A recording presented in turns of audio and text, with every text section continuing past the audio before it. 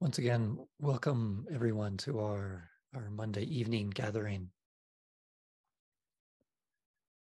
And I'm sure most of you know that today is this day, at least in this place we currently call the United States, that we have this day to honor Martin Luther King. And I'd like to come back to this honoring in kind of a roundabout way. And begin in a place that's going to maybe sound quite different. Hopefully you can hear the connection eventually.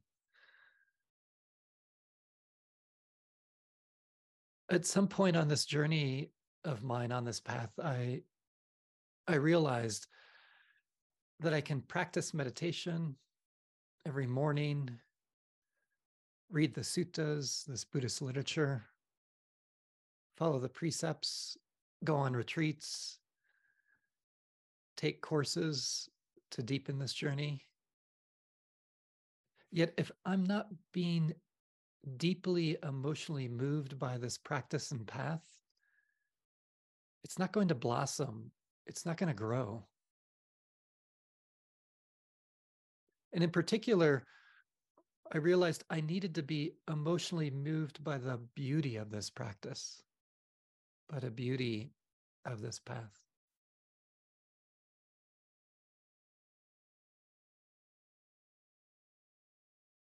And maybe like me, you've been emotionally moved by beauty in all kinds of forms. Maybe by the beauty of a person or a poem, or the beauty of a sunset or a song or a painting. Or maybe by heaps of snow that, if you're here in Flagstaff now, soften the landscape here.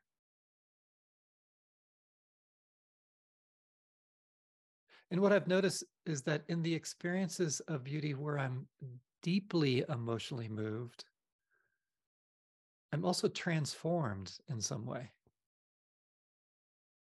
Maybe you've noticed this as well.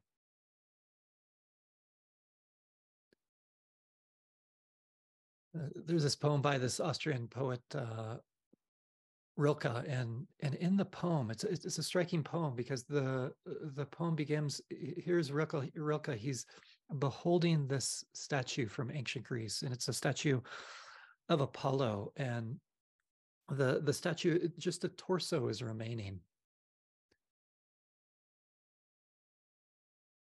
And at the end of the poem, he's so deeply moved by the beauty of this work of art, by this sculpture, that it feels like the art piece is calling upon him to completely transform his life.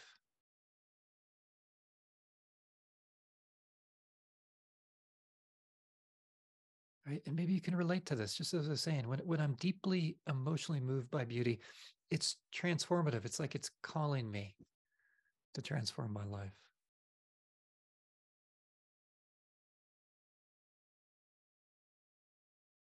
As I said, I realized I needed to be emotionally moved by the beauty of this practice. You could say by beautiful expressions arising out of a beautiful heart, such as expressions of compassion or kindness or wisdom or patience or equanimity. Not just to practice that or to get a feeling sense of those beautiful qualities, but to be moved by them. And what I realized that this act and this opening to being emotionally moved is part and parcel of this path that we find, at least in the early literature and the early traditions of Buddhism.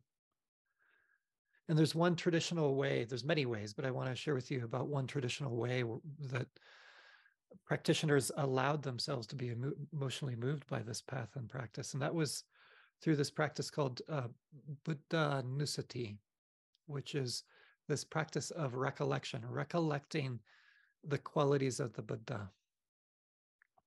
So it's taking time, kind of in a reflective, meditative way,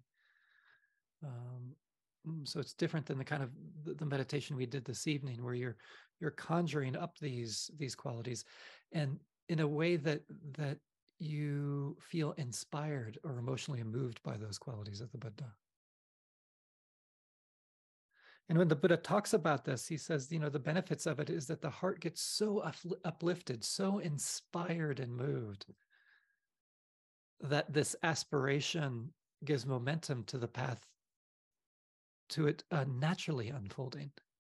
It's like it creates the conditions to have the heart in this place where the heart is just going to naturally unfold. And there's a story of this Brahmin scholar by the name of Pingia, and it's an interesting passage. And in it, Pingia is expressing how he is so deeply moved by and inspired by the qualities of the Buddha, that it feels like, and he uses this imagery, this really, I find striking imagery, that it feels like being a bird who's confined to this small space in a group of trees. And then it flies into this whole vast forest filled with delicious fruit. Or the other image that Pingia gives of how his heart is so moved is like it feels like a swan entering the spaciousness of a great flowing river. To me, it's these images, these metaphors that convey transformation. Pingia is transformed by this, just by reflecting on the qualities of the Buddha, being moved by them.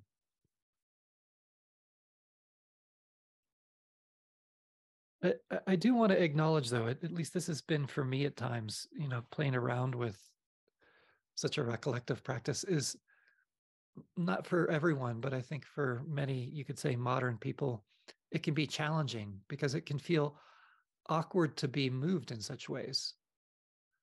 To be emotionally moved through a process of devotion, for many people it can feel uncomfortable, antiquated in some manner. And maybe rightly so, that discomfort. I don't want to discount it. There's something uncomfortable maybe about being emotionally moved by a human being in this way. Because sometimes what can get hooked with it is to be emotionally moved by a human being in this way. There can be this assumption that I must think that they are perfect or a saint or somehow more than human. But for me, what's important is not so much being moved by the Buddha as some kind of perfect person. This is important, I think, to understand this. But rather being moved by the beautiful qualities of his heart that move through his being. The wisdom, the equanimity, the patience, the persistence, the kindness and care he had for others. It's like he's the doorway through which such beauty flows to manifest in the world. And for me, Martin Luther King was another kind of doorway through which some, you could say, similar qualities of heart flowed into the world. For me, he touches me that way. Because I do every year around this time, and of course other times, I feel inspired and moved by what he said and did. I feel so grateful there's a day like today to get to slow down with that. Because I feel inspired and moved by his vision of a better world. He was a particular doorway through which beautiful qualities such as kindness, compassion, wisdom flowed through. And it's almost like if I take that practice of recollection that we find around the Buddha and place Martin Luther King in there, what starts to happen is I can feel like he's inspiring me to learn to be my own particular doorway. Just as he was a doorway, can I be my own particular doorway through which similar qualities flow out into the world, and also get expressed in what I would call the unique way that comes out of this heart.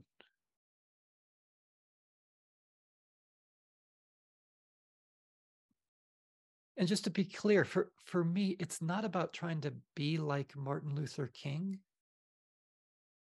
rather to be my own particular doorway for those similar qualities of beauty that flow through him.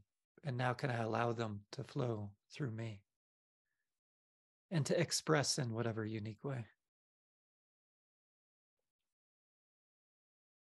And again, as I mentioned before, I'm not holding him as some perfect person. For me, maybe this is blasphemous in a traditional way. I don't hold the Buddha as a perfect person. He was this amazing doorway for something to flow through him.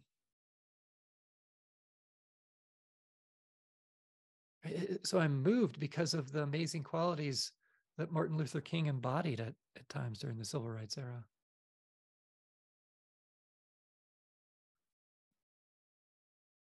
Nusati, in terms of Buddha Nusati, which is this recollection of the Buddha's qualities. This word Nusati, this practice of recollection could be seen as a practice of I'm aligning my heart, my own heart, with the beautiful onward leading qualities of heart found in another, classically in the Buddha.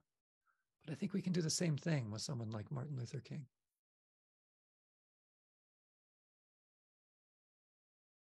And what I'd like to do this evening is I'm going to invite you to do this by opening and listening to an excerpt from the last sermon that Martin Luther King ever gave.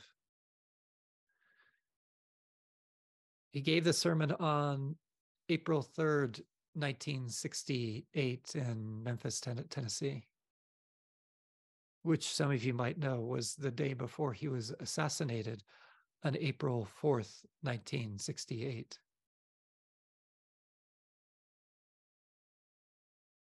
And I invite you to keep also that in mind in your heart while you're listening to it, because for me, there's almost like a prophetic quality to the ending of this sermon, as if he had a sense of this, that his end was so near. And Martin Luther King had come to Memphis, Tennessee to support the sanitation workers. The sanitation workers in Memphis were on strike. And you're going to hear him referring to them in the first part of the sermon. And it's just an excerpt of this sermon. And the strike, it was, they were on strike because their working conditions were so poor and their wages so meager. And this issue also intersected with the issue of systemic racism, since most of the sanitation workers were African-American men.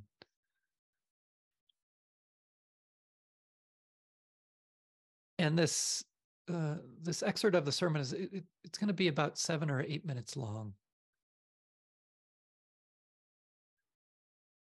And as you listen to this, I invite you to open on many dimensions, open to possibly the stories that he's sharing, the ideas, and also underneath those, the values that are laden in story and ideas that he's sharing.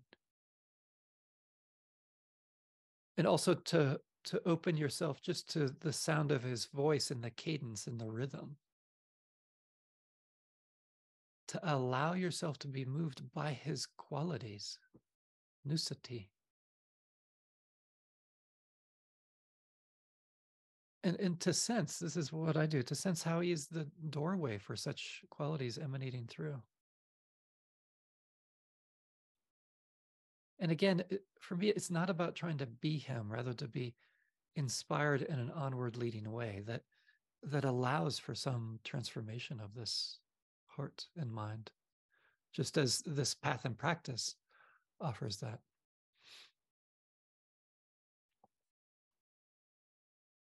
Okay, so I need to cue up this audio here. So just 1 second here. Okay, so you might want to just allow yourself to settle in again, maybe just getting a sense of the feeling of the body. Relaxing, opening as a way of opening to all this. And again, it's very simple, just opening to this as I now begin to play this for you.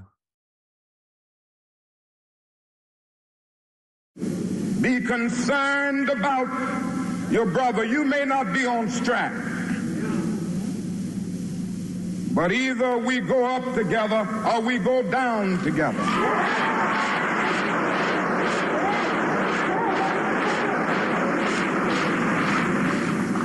Let us develop a kind of dangerous unselfishness.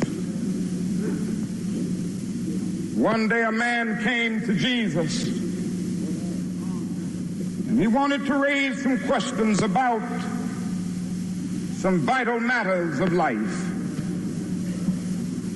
At points he wanted to trick Jesus. That's right. And show him that he knew a little more than Jesus knew and throw him off base.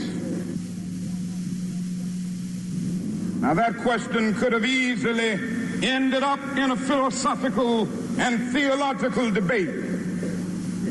But Jesus immediately pulled that question from midair and placed it on a dangerous curve between Jerusalem and Jericho. He talked about a certain man who fell among thieves. You remember that a Levite, and the priest passed by on the other side. They didn't stop to help him. And finally, a man of another race came by. He got down from his beast, decided not to be compassionate by proxy, but he got down with him, administered first aid, and helped the man in need. Jesus ended up saying this was the good man, this was the great man, because he had the capacity to project the eye into the thou and to be concerned about his brother. Now, you know, we use our imagination a great deal to try to determine why the priest and the Levite didn't stop. At times we say they were busy going to a church meeting, an ecclesiastical gathering, and they had to get on down to Jerusalem so they wouldn't be late for their meeting. At other times, we would speculate that there was a religious law that one who was engaged in religious ceremonials was not to touch a human body 24 hours before the ceremony. And every now and then we began to wonder whether maybe they were not going down to Jerusalem, down to Jericho rather, to organize a Jericho Road Improvement Association. That's a possibility. Maybe they felt that it was better to deal with the problem from the causal root rather than to get bogged down with an individual effect. But I'm going to tell you what my imagination tells me. It's possible that those men were afraid. You see, the Jericho Road is a dangerous road. That's right, that's right. I remember when Mrs. King and I were first in Jerusalem. We rented a car and drove from Jerusalem down to Jericho. And as soon as we got on that road, I said to my wife, I can see why Jesus used this as the setting for his parable. It's a winding, meandering road. It's really conducive for ambushing. You start out in Jerusalem, which is about 1,200 miles, or rather 1,200 feet above sea level. And by the time you get down to Jericho, 15 or 20 minutes later, you're about 2,200 feet below sea level. That's a dangerous road. In the days of Jesus, it came to be known as the bloody paths. You know, it's possible that the priest and the Levite looked over that man on the ground and wondered if the robbers were still around. Or it's possible that they felt that the man on the ground was merely faking. And he was acting like he had been robbed and hurt in order to seize them over there, lure them there for quick and easy seizure. And so the first question that the priest asked, the first question that the Levite asked was, if I stop to help this man, what will happen to me? But then the Good Samaritan came by, and he reversed the question. If I do not stop to help this man, what will happen to him? That's the question before you tonight. Not if I stop to help the sanitation workers, what will happen to my job? Not if I stop to help the sanitation workers, what will happen to all of the hours that I usually spend in my office every day and every week as a pastor? The question is not if I stop to help this man in need, what will happen to me? The question is, if I do not stop to help the sanitation workers, what will happen to them? That's the question. We've got some difficult days ahead, but it really doesn't matter with me now because I've been to the mountaintop. I don't mind. Like anybody, I would like to live a long life. Longevity has its place. But I'm not concerned about that now. I just want to do God's will. And He's allowed me to go up to the mountain. And I've looked over and I've seen the promised land. I may not get there with you, but I want you to know tonight that we as a people will get to the promised land.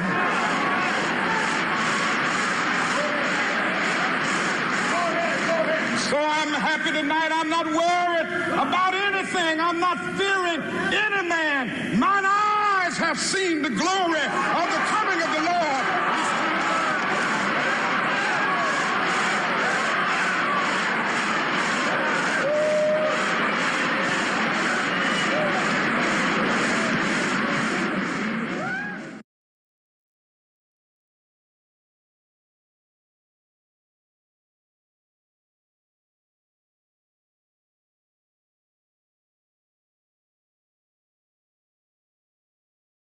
And I invite you right now just to continue to pause with that.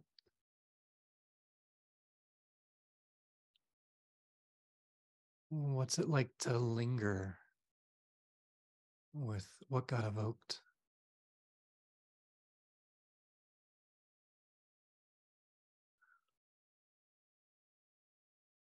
What are the qualities of heart that you felt move through him?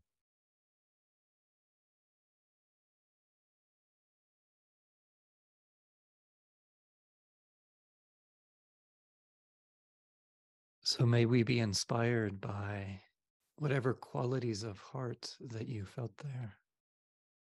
May they inspire your heart in a way that's for a benefit of ourselves and others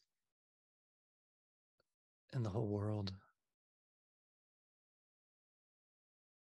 Thank you. Thank you for your attention.